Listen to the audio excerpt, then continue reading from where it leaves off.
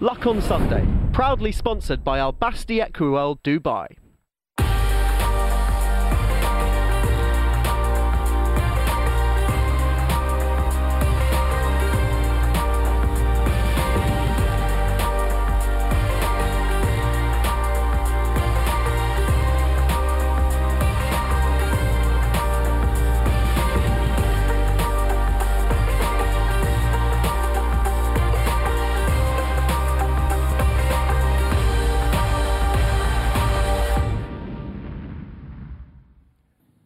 Welcome to the Luck on Sunday podcast. This week we'll hear from Grade 1 winning trainer Ruth Jefferson, top jockey Sam Twiston-Davies and leading journalist Lee Mottershead as we look back on a bumper weekend of racing and all the major talking points of the past week.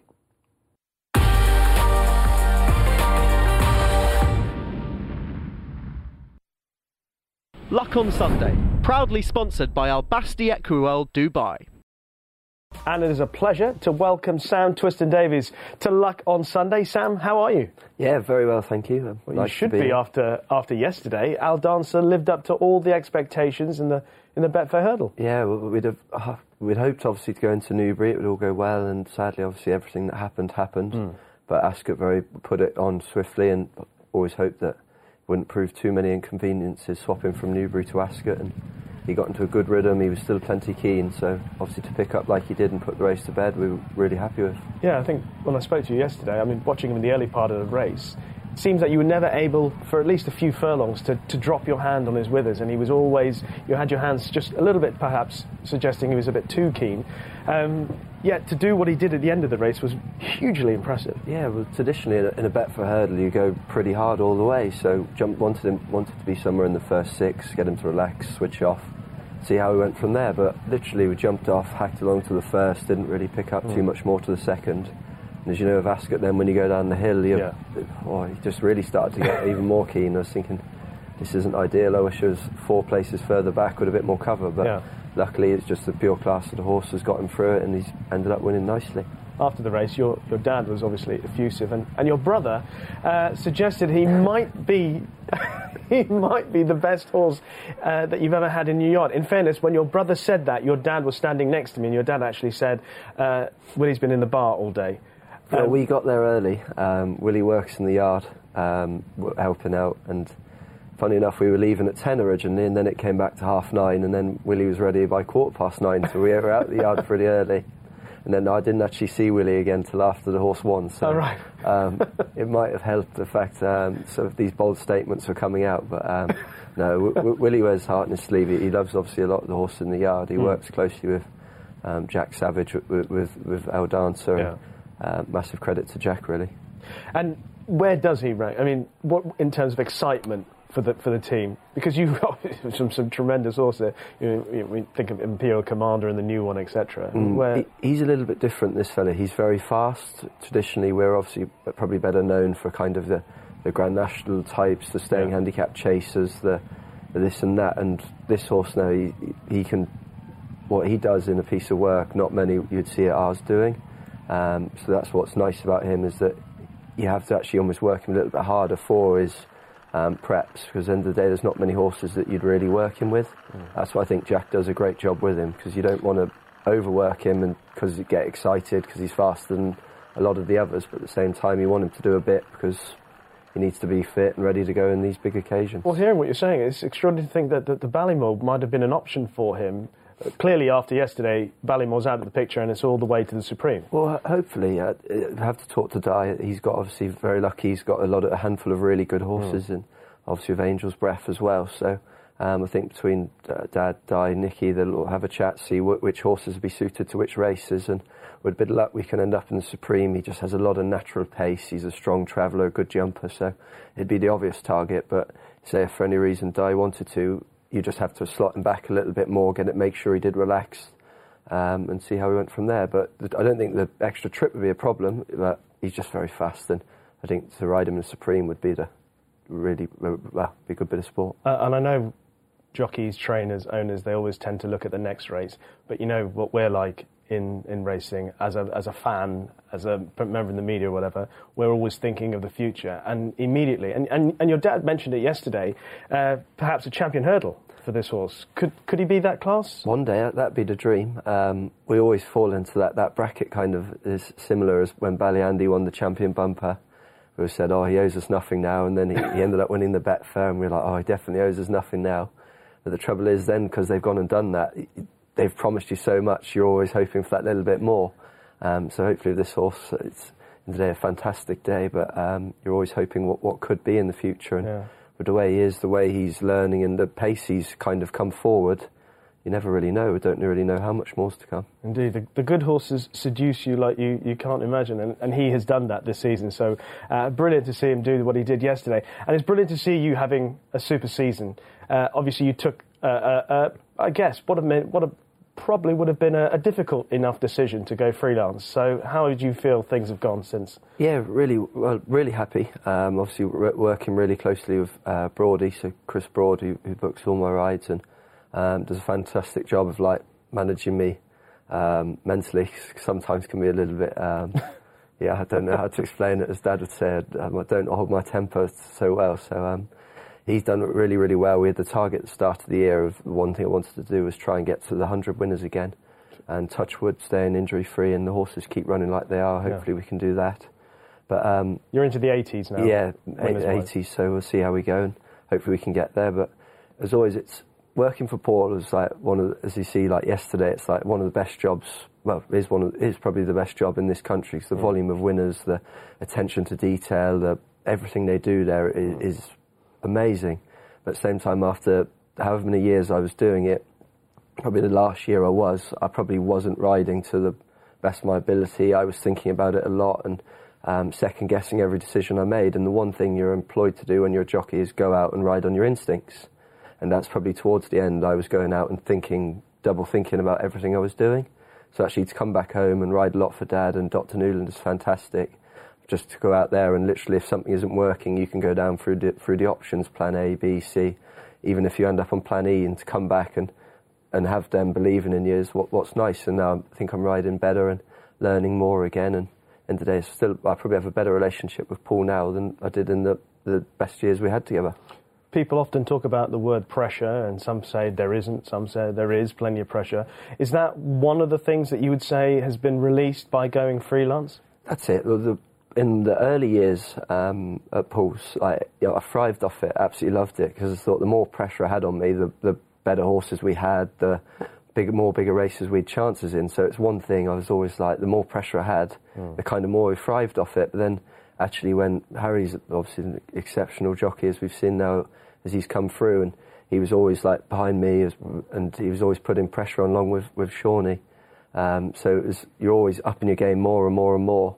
And then it was the last year, then it's just the pressure was kind of, you're sitting on your shoulders and you're thinking what can I do to have that little edge here or there? And at times obviously we got little things wrong, and it was the right time for obviously Harry to go into Paul's and me to do what I'm doing now. And I think it's nice that I don't go home and stress about it as much. There'd be some days I'd get home and sit in the car for 10 minutes and just didn't really want to go in, because no secret, I live with my mum and Willie, so I didn't really want to go in and them see me in the mood, so I could come in. So I'd sit in the car and then go upstairs, and now I'll be going home 80% of the time as a happy person, and hopefully a not nicer person to deal with.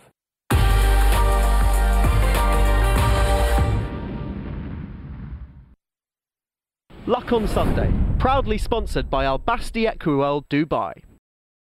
Welcome back to Luck on Sunday. Sam Twiston-Davies still with us on the show, but delighted to have alongside him Grade 1 winning trainer Ruth Jefferson and Luck on Sunday regular Lee Mottershead. Good to see you both alongside Sam today. Ruth, how are you after yesterday? I'm good, thank you. Good. Okay, we'll talk more about waiting patiently. Lee, so much to talk about from yesterday, not just the last week. Yeah, it's been a marathon week, ending with a marathon race card. Flu has been the theme going on throughout the week. Everyone's been understandably obsessed by it. I've penned thousands of words on it, and there was a 9 race card at Ascot just to finish it all off. That's nice. It was nice. It was a nice way to finish. It was good. And a lot of people were quite enamoured by the idea of having such a bumper card on a Saturday. Is that something that we ought to... Well, of course, it's novel for us, but it's not novel in a lot of jurisdictions. If you go racing in Australia or America, a 9, 10, 11, 12 race card is the norm. Yeah. Over here, you know, we go from a 6 race car to an 8 race car at the very most generally. 9s are really rare. We had that one year during the Cheltenham, Windy Wednesday, when Thursday was a 10 race card, I think, and Friday was 9, or the other way around. Yeah. But for us, it feels very strange. But of course, elsewhere, it would be perfect. You know, if you were an American or Australian and you went racing and you paid to go in and you got 6 races, you'd want a rebate. You'd think, what's going on? Ruth, what did you think of the length of card yesterday at Ascot? It's an unusual day when you've got a runner in a race like that. So, it just started early and finished, but my day revolved around the 3:55. Well, our first race that we're going to reflect on is indeed that Ascot Chase. And I'll let you kick off with what you thought of your horse's performance, waiting patiently before we talk about anyone else. Overall, I was happy. Jumped off where he likes to jump off, travelled away. I thought down the back he wasn't travelling quite as well as he does normally, and he was a little slow to respond when Brian first asked him, but he come into it looking like he was going to win it, and then, as Sam mentioned earlier, the winner just spread wings and flew. I have no excuses. I was happy with my horse. He didn't blow up or anything like that, so... Between 3 and 2 out, he looked like he might... Yeah, he might, but just here, I thought here the winner was just going better than him. Although I didn't still quite expect to be beat as far as I was. But, you know, taking nothing away from the winner, I think my horses ran fine, and I'm not sure what we've run into, but it was hellish impressive. Well, we'll talk about the winners just in a minute. Sam, you're on Politologue, the grey. What did you make of his run yesterday? Yeah, it was... What took me away was the winner, because multiple Grade 1 winners behind him. Took him out their... Well, not out of the comfort zone early, but see from early stage that he was kind of bossing the race. We all managed to get to his tail down the side, turned in, all looking like could half have something to say, and then he's quickened away down from 2 out to the line and ended up winning as he liked, and just amazing, really. Yeah. Lee, and what Sam's saying, you take out Surname from that race. You're quite happy with the way the other 4 horses have finished in proximity to each other, waiting patiently, beating a proven Grade 1 horse in Fox Norton, a proven Grade 1 horse in Politologue and Charbel. And that's why it's going to be really interesting when the handicapper gives his verdict on this race, because, as you say, you've got horses there waiting patiently, came into that with a rating of 170. I think Politologue was 168, Fox Norton 166. So they're all in and around that sort of same ballpark. Now, have they all run miles below their best? They probably haven't. That being the case, you can make a very good argument, say that Surname should now be the highest rated chaser, or certainly challenging Altior as the highest rated chaser in training. He run 165 before that. He's beaten horses, I say, rated 166, 168, 170 by miles. He's certainly going to be in the 170s and probably the mid-70s, and probably not that far behind Altior. It's an astonishing performance, really. When you think that 3 starts ago, he ran an Ascot handicap off 150 and got stuffed. In his 2 starts since then, he's been transformed. What I thought was a nice touch yesterday was the owner, Johnny De La Haye, was very quick to say that a lot of the credit goes to the work rider, Scott Morrison, who apparently who suggested that the hood should come off the horse. That's what they did. Paul listened to that, and it's clearly made a huge difference, because the way that horse has run his last 2 starts, he's gone off at a good clip, and you're watching it thinking, well, he's sure to stop.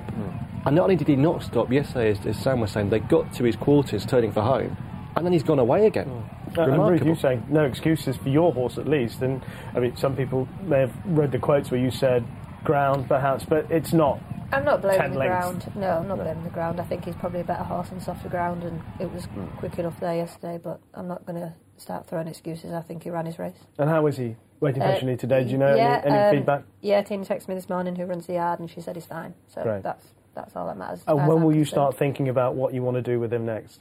Probably next week, and I'll see how he comes out of it and how hard a race he's had and how he is. What are the options? He's in the Ryanair. There's Aintree and there's Punchestown. Okay. And what would you need for him to run in the Ryanair? A soft going description, I think. It's just the ground. That's all that really matters with him. Yeah. I mean, I wouldn't take too many chances on ground as quick as that. I wouldn't like to.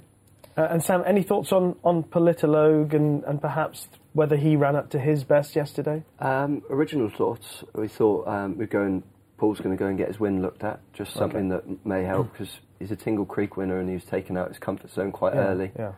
He's a lot of natural pace and he wasn't really travelling, so Didn't make a noise, but always with the base down there, they like to try and tick every box and try and work out what might have been or what we can do to go forward again. But one thing I thought, Scott Marshall rides Surname and Clanders Oboe. I think he's going to need a pay rise, isn't he? Well, we'll find out if he's going to get a pay rise because the boss is on the line. Morning, Paul. Good morning to you. How are you? Very well, thank you. How are you, more importantly, after yesterday?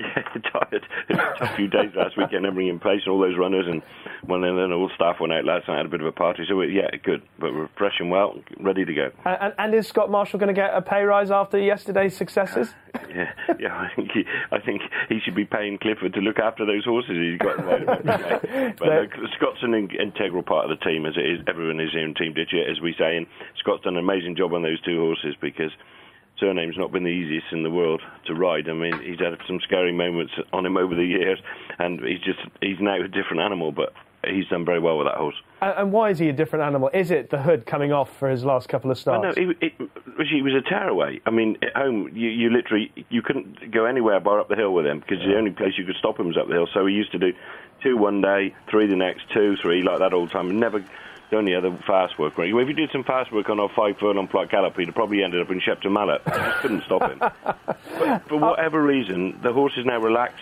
He trusts everybody, and you can train him now normally, and he'll go down with all the others now, lead them around the loop and school, do anything. I don't know why. The pen is dropped, and he's just a different animal. Well, we were in the office this morning chatting away about the time that Masterminded clicked for you, and he won, I think, a handicap at Sandown off a marker 145. Then he went to Newbury and bolted up in the Game Spirit, and then did what he did in his first Queen Mother Champion chase. It just happened instantly like that, and he just took off. But the thing about this horse is that his 2 wins have come at Ascot, and there was lots of chat yesterday after the race that he's got to go right-handed. Are you of that opinion that that's the plan? He's not going to Cheltenham? I think his owner said no yesterday. Yeah. Well, his form left-handed hasn't been so good as it is right-handed last year, but then whatever his form last year is a distant memory to what he's doing now. Never say never. I actually think forgetting whether if he did want to go in the Rhino, I think it will come too soon to him. He's had 2 hard races. As you can see, he puts absolutely everything into it, and he'll literally be really quiet for a week now, and it'll probably come too soon anyway, so that's gone out the window anyway. I don't know. We'll try it again one day. We'll have to one day, but at the moment I'm quite happy he's doing what he's been doing, Never really planned further ahead than today. That was always his target. We also, this morning, talking about the ratings, and Ruth saying, with her horse waiting patiently, no excuses. And it seems, if you look at the result behind him, that he's now... Mid-170s? Mid-170s rating. Yeah. Is that fair? Well, what did he run off yesterday? 165, isn't it? Yeah.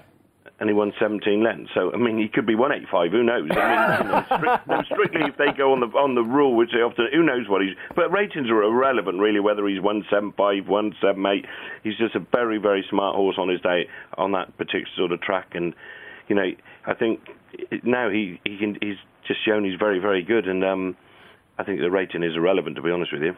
There's 3 horses behind him, Politolog, Fox and Alton, and Waiting Patiently. You take Surname out of the race, they've run really, really well. Yeah.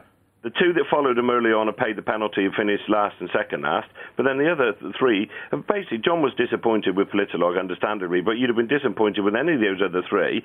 And I said, if you'd have took Surname out of the race, you'd have a completely different race, and the other 3 have run really, really well. But he's just was astonishing performance. What does Sam think? I don't know. I mean... Here you go, Sam. No, that was the thing. It's just astonishing performance. You take him out, it would have been one hell of a race between the others.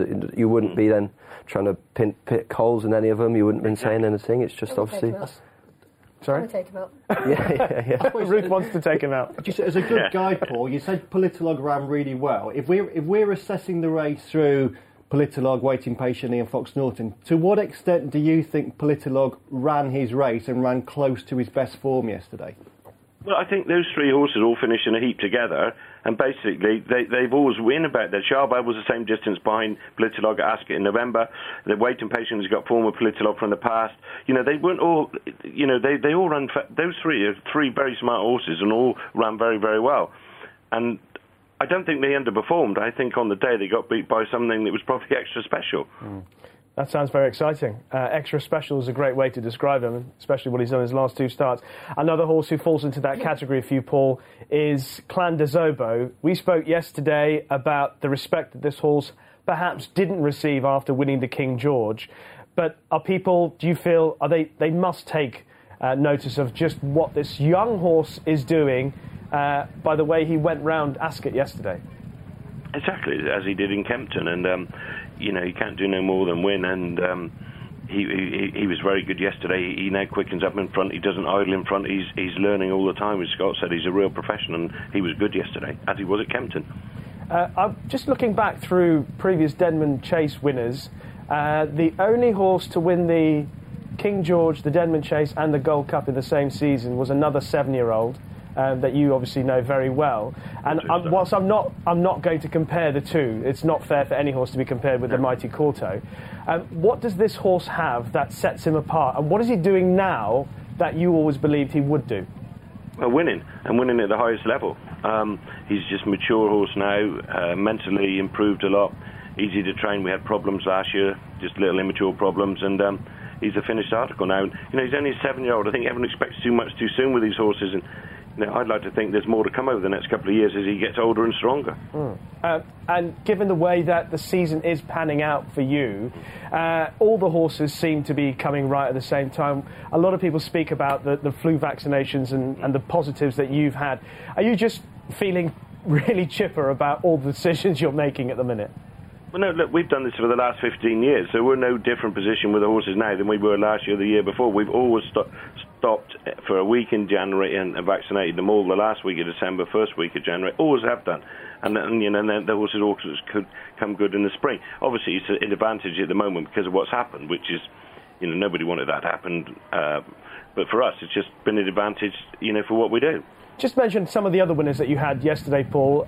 Kel Destin, a horse that Sam won on, and I think you, obviously, the way he is progressing with every race is extremely exciting. He's very typical of what you do with a lot of your horses, is that you squeeze a little bit more out as the season goes on. Would that be a fair comment about him? Yeah, he had his break and his jab over Christmas. We thought he'd need the run a little bit yesterday because he does always improve for a race, so that augurs well for Cheltenham. He's tough and he jumps, and he's going into Cheltenham, for the Triumph in a good place. And the way he races, I love the fact that he tries so hard. Could he do it from behind or in front? It doesn't matter to him. It doesn't matter. To be honest with you, the quicker they go, the better. And you could get a lead and use his jumping. They go no gallop. You can bowl along in front. Completely versatile, laid back horse. So, to be honest with you, the main thing is he wants to be a test of stamina. And the faster they go, the better, really.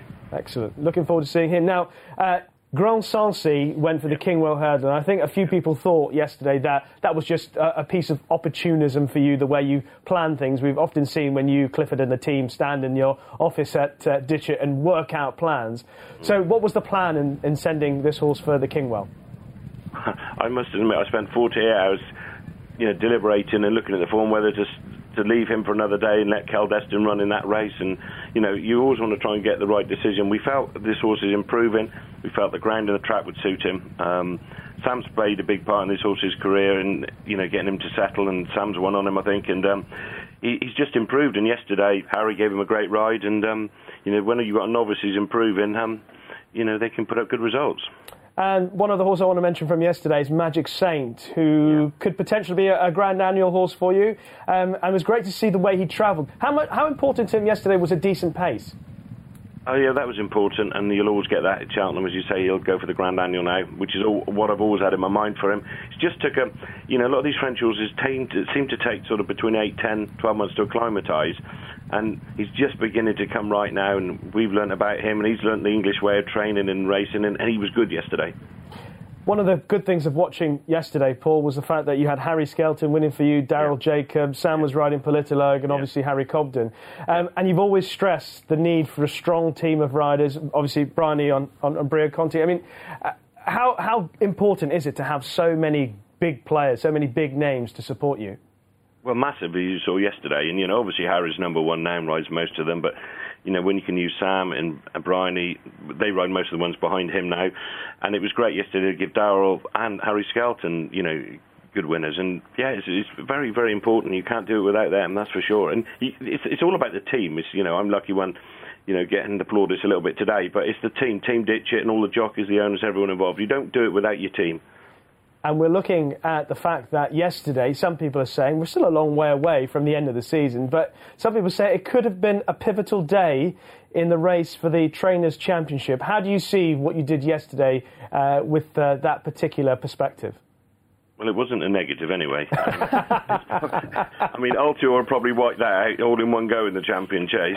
But, we could have been in a worse position going into Cheltenham. I think to get £2 million in prize money for Cheltenham was always a plus. I think most of the times we did that, we did win the championship. But, it just depends. If Nick is big guns perform at Cheltenham and do well, then it's going to make it interesting. And it's always how it is at the end of Cheltenham that really counts, no matter where we are at the moment. But, we are in a strong position and got lots to run right to the end, so it'll be very interesting. Was that Nicky ringing up in the background saying he's backed you at 6-4 this morning? Yeah, believe it or not, that was Matt Chapman. He probably is going to tell me how to train some of the horses.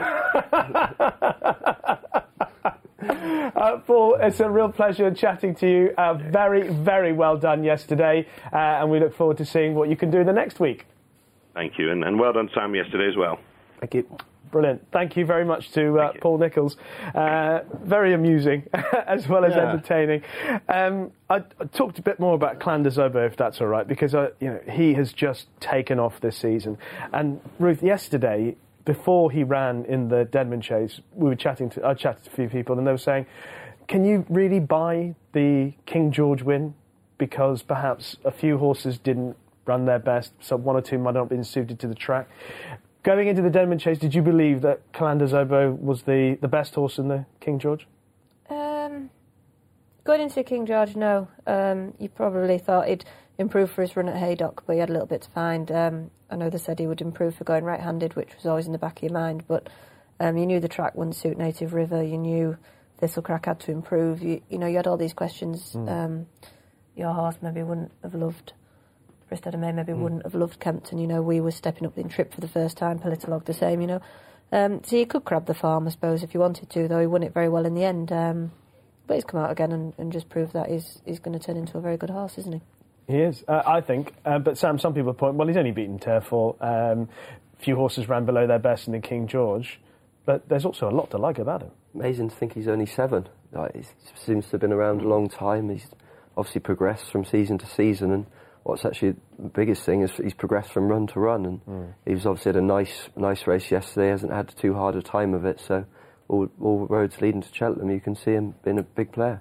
Lee, just looking at the profile of Presenting Percy this season compared to the profile of Clan des Obeaux this season, what makes Presenting Percy a 3-1 shot for the Gold Cup and Clan des Obeaux 7s?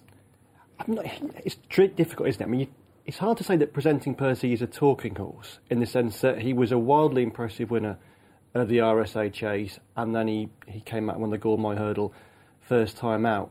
But he's a talking horse in the sense that his trainer doesn't do any talking, so that the horse is the only one that we've got to base it on. And it does seem strange that you have a horse here who has got great form at Garum Park, who was targeted for the Red Mills Chase from the moment he won the Gormoy Hurdle last time, and then suddenly, on the Friday before the race, he's not declared, and they're saying they've decided they'd rather run in the Bobby Joe Chase at Ferryhouse next weekend. If at all, which puts him another 1 week closer to the Cheltenham Festival.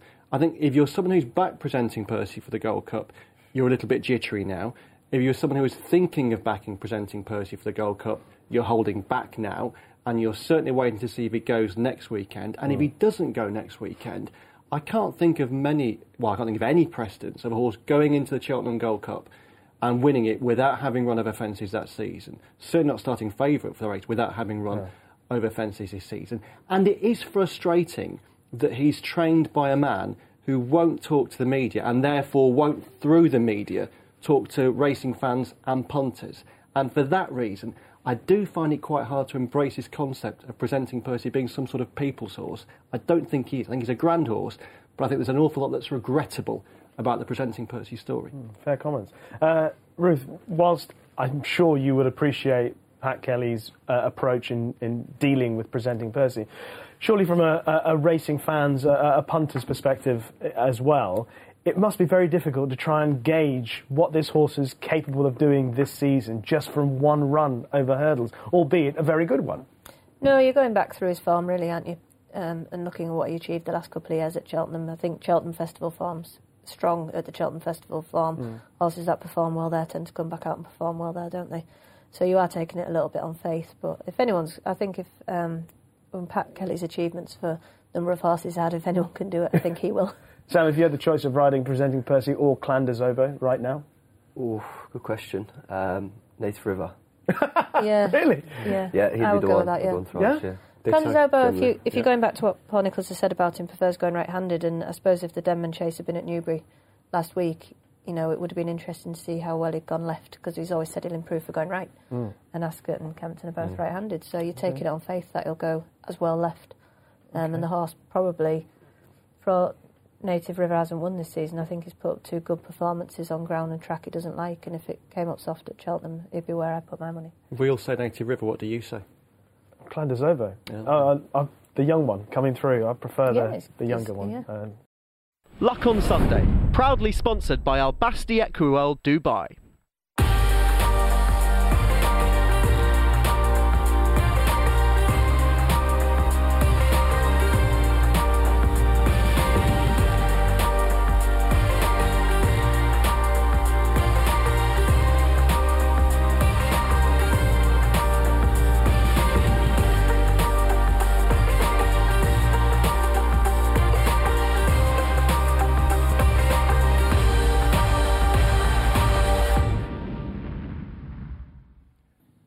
Welcome to the Luck on Sunday podcast, a weekly audio digest of all the best bits of Luck on Sunday, free to air every Sunday from 9 o'clock, that brings you the best guests and insight from around the racing world.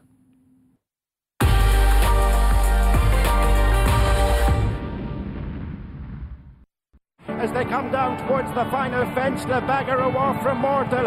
Hardline has suddenly taken a keen interest on the far side and then jets over the last. It's Le Bagarre chased into the closing stages. Kaiser Black on the outside. Then Hardline being followed by Mortal up towards the finish. Le Bagarre, Richard Johnson from Kaiser Black. They're spread across the track, but Le Bagarre will extend winning ways over fences. Giving is her fortnight. She's made all in the Flogas novice for Richard Johnson and Warren Great Drake.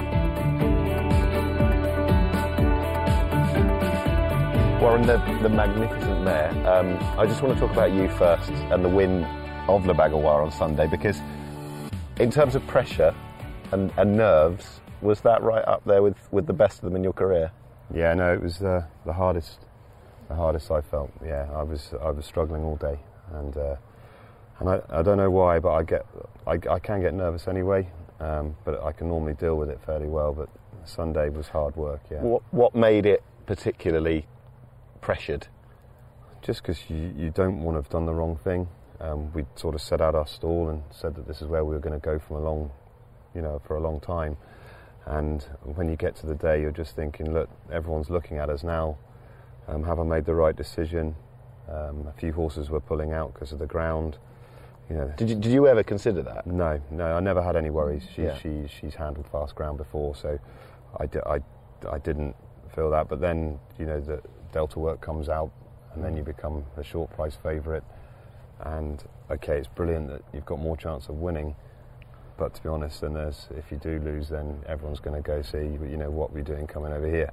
So, you know, I did find it pressure, and, you know, for the yard, for the owners, for everybody, you know, it was getting on top of me a bit, but I managed to cope, and once the race was up and running, I was fine. When you see her putting in some of those leaps, and I think there was one early doors where she must have taken a few lengths out of the rest of them, does that sort of allay your fears and make you rest a little bit easier when you're watching the race? Yeah, I think once she's racing, or once Richard's on, to be honest, I've done my job, and then I'll leave it to him, and he's the right man to be doing the steering. And once she sets off and jumps the first, she's away. But to be honest, even the first day I was always, because it was her first chase, I was always a little bit nervous about how she did. But since then, she seems you know, like a very sensible jumper, brilliant jumper, and has really enjoyed it and thrived from running over fences. And are you enjoying, you know, the journey started over fences, back in November, and it's now 4 from 4-2 Grade 1s? It would seem silly to say, are you enjoying it? But is this just the ultimate thrill with this mare now? Yeah, very much so, because we haven't, you know, from the word go, I haven't hidden how much I think of her, and it's just nice now that she is producing what I thought she could do all along. She seems the finished article now. She's taking a race as well, and to win 2 Grade 1s with a mare against the boys is huge. And I don't think we're finished yet. You know, I think there's more to come, and you know, we'll mind her now. She'll probably have one more run this season, and then we'll have a good summer off, and then we can come back into some of the big, you know, even bigger races next year, hopefully. I mean, horses don't know when the line's coming, but the way she leapt that last the other day almost suggested that she knew what the target was and she was going to get there. Yeah, and I mean, in every race she's run, even when she was running over 2 miles, she's always really battled hard. And she wouldn't be a horse at home that would work brilliantly. She'd sort of work with anything you wanted to work with, but she wouldn't be an extravagant worker. But it just seems in her races, you know, she really does know where the winning line is, and you know, she'll give it everything. You said that she's having a good pick now, but you said that she obviously has lost weight with the travelling and the race itself, and she was entitled to. Does that therefore make it easier to say that Cheltenham's not happening this year?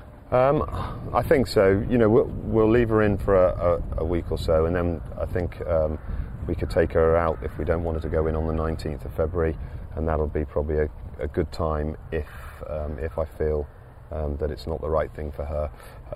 But I'll speak to the owners. But yeah, she had a hard race at Kempton. She's had another hard race and the travelling to Leopardstown, and obviously it's 4 weeks or 4.5 weeks to Cheltenham, whereas she'll have 8 weeks or so to Aintree.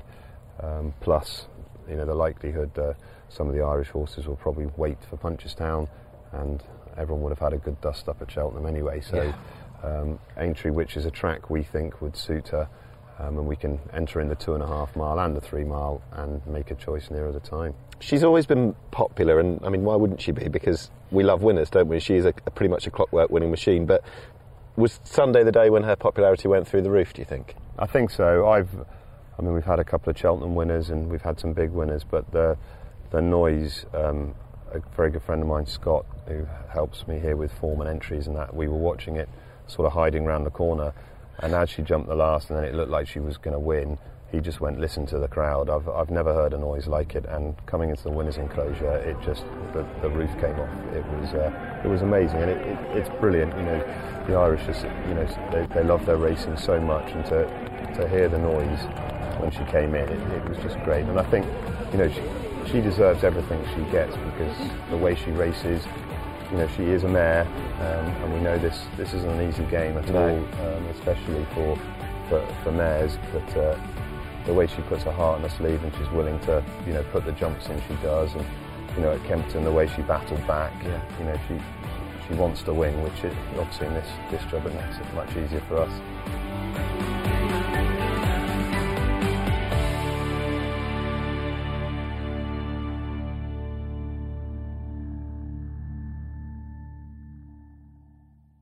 Luck on Sunday, proudly sponsored by Al Basti Equerel Dubai.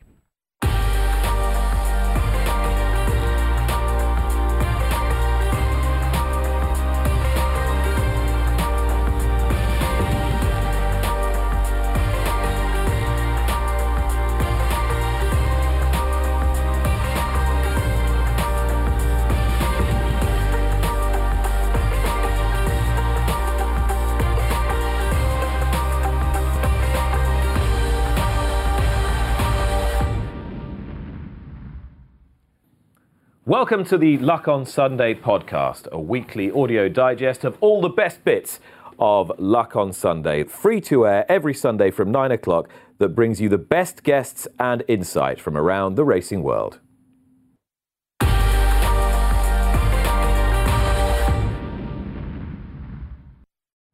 Welcome back to Luck on Sunday.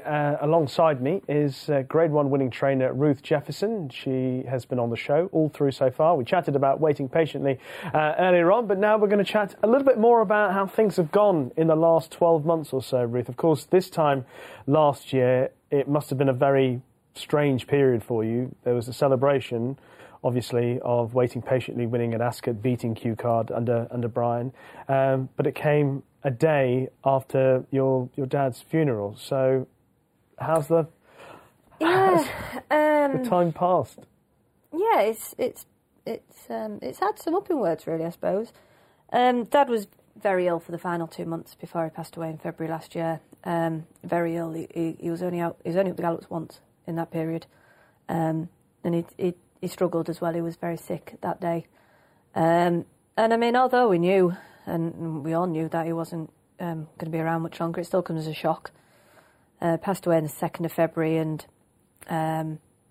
his funeral was on the 16th because there's no jump racing in the north that year. And then we're down here at Ascot on the 17th waiting patiently. And I suppose Dad's attitude to life was that life always goes on when things go wrong or people pass away. And, I suppose it was nice to have something good happen at a time when a lot of what was happening wasn't good.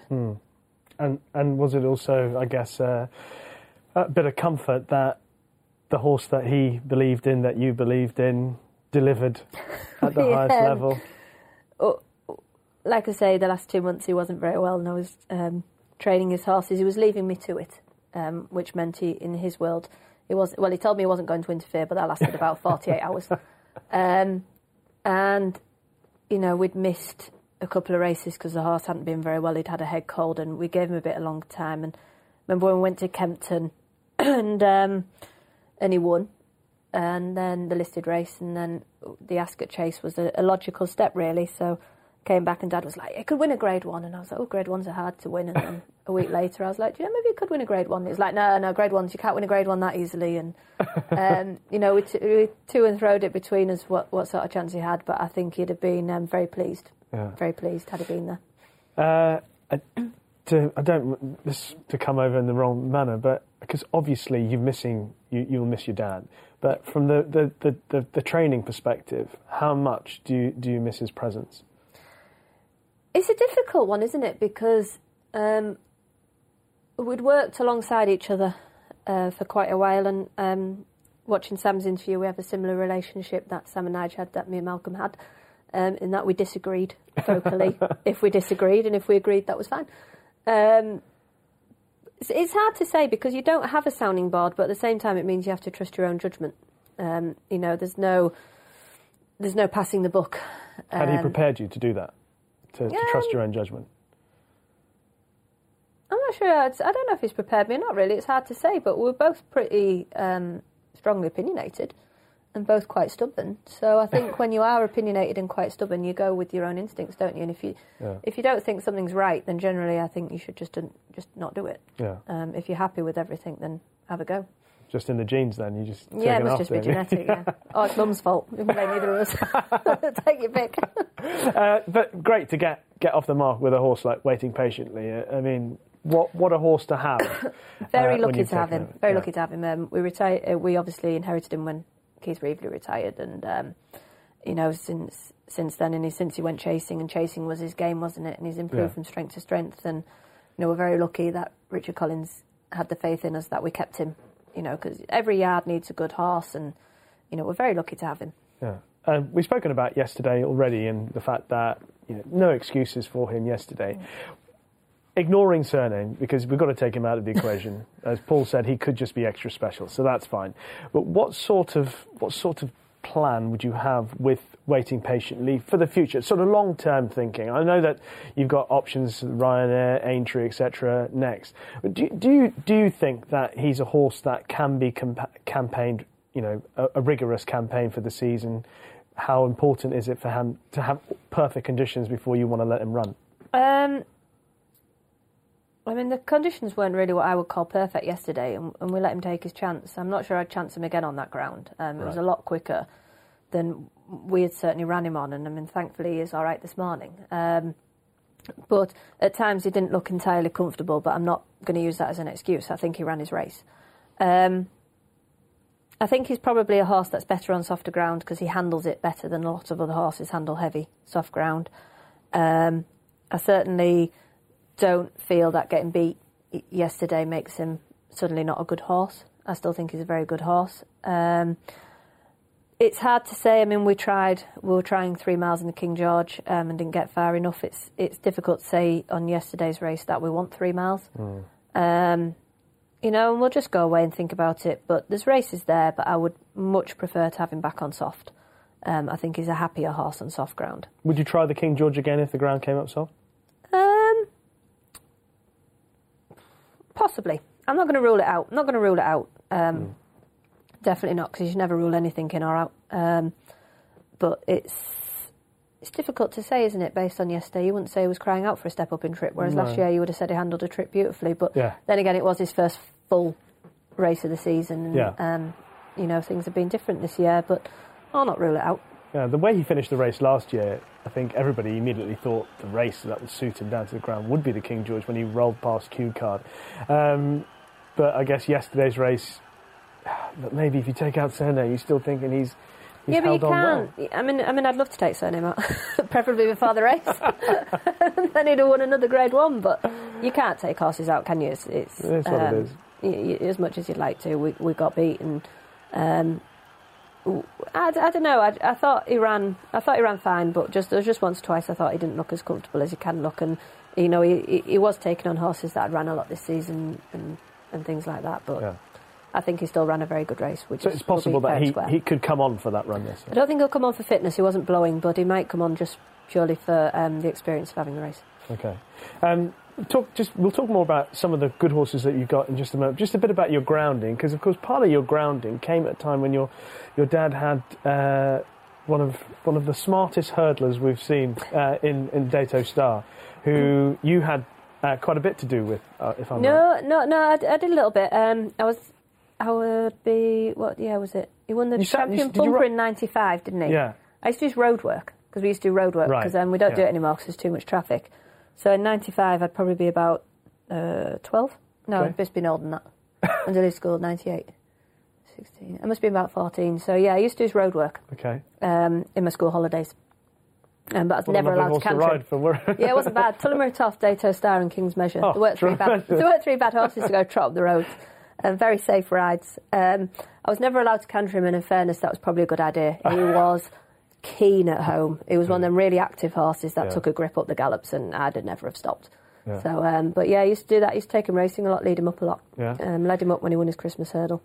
Well, we'll take a look. Before we get to Christmas, just tell me about when he went to Cheltenham for the bumper, and what the feeling was like, and what sort of confidence the team had. We bought him in May for 4,200 guineas at the Doncaster Store Sale, and it was an accordion, which was an unraced stallion. It was his first crop of 3-year-olds, and he was out of a mare that had never ran. A Fairy King mare. And he was just a naturally athletic horse that come to hand quite quickly, and he ran at Ayr, I think it'd been New Year.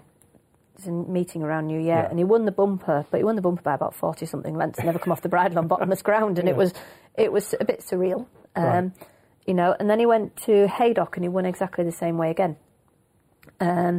So you couldn't really not go to Cheltenham, but he was just a 4-year-old. Yeah. And he won, I think he won by a head, didn't he? Yeah. Never won by very far on good ground. Yeah. But, I mean, it's difficult, isn't it? Because when a horse has won like that, you're confident, but at the same time, you probably haven't beat an awful lot behind you that's come out and we're looking at... I know, it's not something you get to watch very often anymore, is it? Oh, superb, though. Absolutely. But the second horse was a very good horse as well, wasn't it? Red Blazer of Henrietta Knight. Absolutely. Oh, just seeing him now actually sends tingles down the spine, because he was the way he raced as well. He travelled so strong. I mean, when you say that, obviously you weren't allowed to canter. No, I wasn't allowed to canter. But watching him through his races, jockey always seemed to be sitting, holding on to him, because he always wanted to go that little bit faster. And he was a fast horse. He ran on the flat, didn't he? Yes. He ran in the November handicap. Yeah. 1 year, I remember that. It was just a fast horse that he needed to hang on to, but he was very quick over his jumps and very accurate over his jumps. Yeah. And I mean, in fairness, he must have been a good spin. Whoever was riding, wouldn't he? It's all the road work that yeah, it's all the road work. The Christmas hurdle, I think it was 1999. 99, yeah. Yeah. What was that experience like, coming down to lead him up at? It was a bit like this year. I spent Christmas Day at Kempton. We came down the day before. I think we only had him running that year, because the following year when he went, the year before or the year after, we had another horse running, but there was only him that year. And it was lovely actually, because my dad's brother-in-law, Uncle Joe, had a share. So it was a little bit more of a family affair than normal, and he won it nicely. I think, if I remember rightly, it's when they used to have it was William Hill, was it? No, it was Smurfit. Oh, good. Might have been William Hill, I can't remember now. No, I think it was Smurfit. 20 years ago, you're testing. Yeah. Okay, Smurfit. Because it was the same people who sponsored Champion Hurdle. Okay. Kappa, isn't it? Smurfit Kappa. Yes. And I think it was that one, or the one the William Hill girls at Newcastle. We didn't want them in the photo, so we just quite how he headbutted them out the way. Went in, had his photo taken. Well ahead of his time. Well ahead of his time, wasn't having it. Yeah. Came in, and I just remember I had to take him out the winner's enclosure, and there was, I don't know how many photographers, and they said, we take a turn and turn him in. And it was like, honestly, it was like a catwalk model. Started at one end, and he slowly moved the whole way around to make sure everyone got his good angle. And then walked out the parade ring again, and I was like, well, you know what you're doing. But it was that sort of horse. He knew when people were looking at him, and he put on a Luck on Sunday, proudly sponsored by Al Basti Equerel Dubai.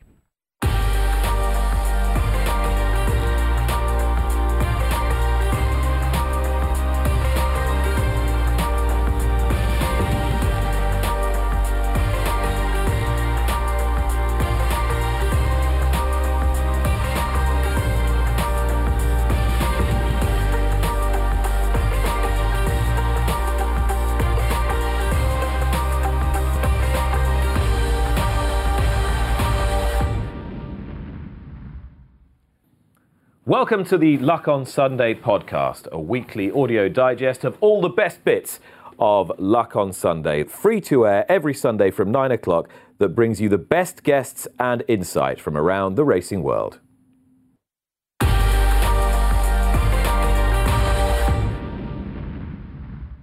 And we are enjoying our sport for what it is, because, of course, this time last week we were in the dark, waiting till Monday night for the BHA to make their decision. Equine flu had engulfed the country, engulfed the sport. How much are we back to normal? What's the situation? Obviously, there's still one or two people, Lee, that are still unhappy with the new vaccination rule. Yeah, we're largely back to normal. As of this weekend, you'd imagine that all those horses that couldn't run the weekend just gone because they had to have 6-month boosters will be able to compete. Richard Newton from the Animal Health Trust has made the point that we're not completely out of the water yet, in that there could still be the potential for this to rear its head again. But we've got through that shutdown period. Yeah. It did raise controversy. From my perspective, I think if you were in the position of the governing body on the Wednesday evening when the initial shutdown took place, and then Thursday when they decided on the 6-day, what would have been a 6-day shutdown, I think if you put yourselves in their position, they have responsibility for the entire sport. A lot of the people that complained, and with absolutely sort of sincere motives and with genuine feelings, they were looking at things from their position. The BHA and the vets that they were talking to have to look at things from the position of the sport as a whole. And if there had been a crisis because of allowing racing to continue, it would have been on their heads and the effects would have been serious. So I think if you try to just empathise with what those making the decisions at the time had to bear in mind, I think it's quite easy, from my perspective, to think that they did the right thing. Do you agree that the BHA have acted as best as they could have done during this situation? Yeah, I think on the whole we shouldn't criticise them. Obviously, once Donald's horses tested positive for flu, there was the implication that of runners, you know, they needed to stop and just check, and then it came out that the one, Razor Spark, was at Ayr, had tested positive for flu, and that had its own implications. So I don't think they had a choice. If they'd done anything differently, we were advised at the time to do 6 months. They flew. A lot of mine were done, but some of them weren't, so I did the rest of them. But they maybe should have said there and then, do 6 monthly flu vaccines now. We're going to bring it in, so just do them. And that would have been the only thing they could have done differently. But I agree, if they'd have carried on racing and we'd ended up with Yaj closing down for flu in 3 weeks' time, we'd have had a far bigger problem than we had. Should we be worried at all if non-thoroughbreds and non-race horses are contracting equine flu? I don't think there's anything you can do. There's no obligation for your pony to have a flu jab. If the pony club you do, hunting you don't. I think it's one of the things, we're going back to what's inside and outside of your control. There's not a lot we can do. You can just minimise your risk, can't you? But at the same time, I think there is a legitimate argument to say that had we allowed racing to continue over those 6 days, we weren't aware at the time, if we'd done that, whether we would have potentially been infecting the rest of the equine population of this country. Now, James Gibbon, I spoke to for a Racing Post piece last Friday, made the point that whilst it might not have been at the forefront of the BHA's minds and the vets' minds who are making those decisions, there is that sense in which the easiest way to spread equine flu around the wider unvaccinated horse population would have been by continuing racing and allowing racehorses and people associated with racehorses to be going crisscross around the country.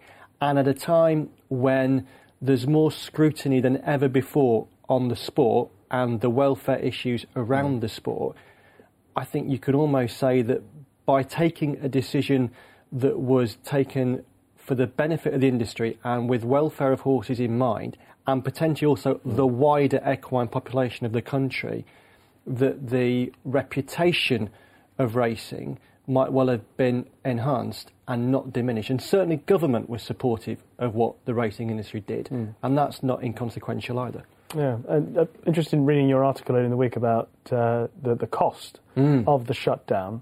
Obviously, Lee, you put a figure, was it 15 million across racing and bookmaking? Yeah. What sort of effect, cost-wise, would it have had on you, Ruth, to shut down for 6 days? We didn't actually shut down. That's the thing. You can't literally shut down. So we just carried on as normal. There's the cost of flu vaccine, another 20 horses, but that's split out between the people who own them. But the cost to us was, we had 2 runners that weekend that couldn't run, but there'd be bigger yards that would maybe be more substantial, cost more. Or if you're looking at what could and couldn't run this weekend, and your trials, into Cheltenham and things like with Nicky Henderson and that, maybe the effect's been bigger. But for me personally, it was it was frustrating to a degree, but it was no more. It's no more than being frustrated by a week. I was going to say that's the harder thing to put a cost on. Yeah, the fact that Santini, for example, couldn't run in the Rendlesham yesterday. It's difficult to quantify how annoying that might have been for Nicky Henderson. Yeah, absolutely. And clearly it was annoying, but I think when a governing body, regulator and their veterinary advisors have to make such a crunch decision, they can't consider the fact that someone might be annoyed by not being able to run their 3-mile novice chaser at Ascot, at Newbury. You have to take a wider perspective. Yeah. And whilst it was annoying and whilst it was frustrating, I think actually the enthusiasm that was shown by the media for racing's resumption, including in a BBC 10 o'clock news bulletin, which ended with a really positive payoff from the journalists there, I think that's important too. Luck on Sunday, proudly sponsored by Al Basti Equiworld Dubai.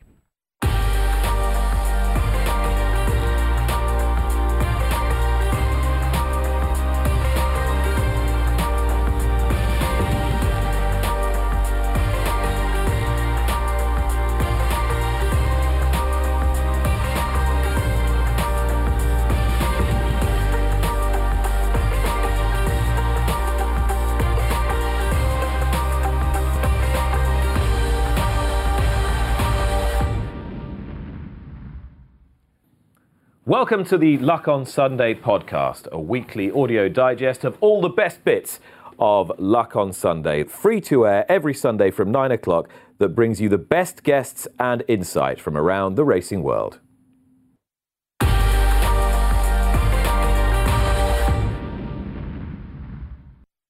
You've been listening to the Luck on Sunday podcast on Racing TV. Download every week on Sunday evening and enjoy what the best guests have to say about the big issues in racing.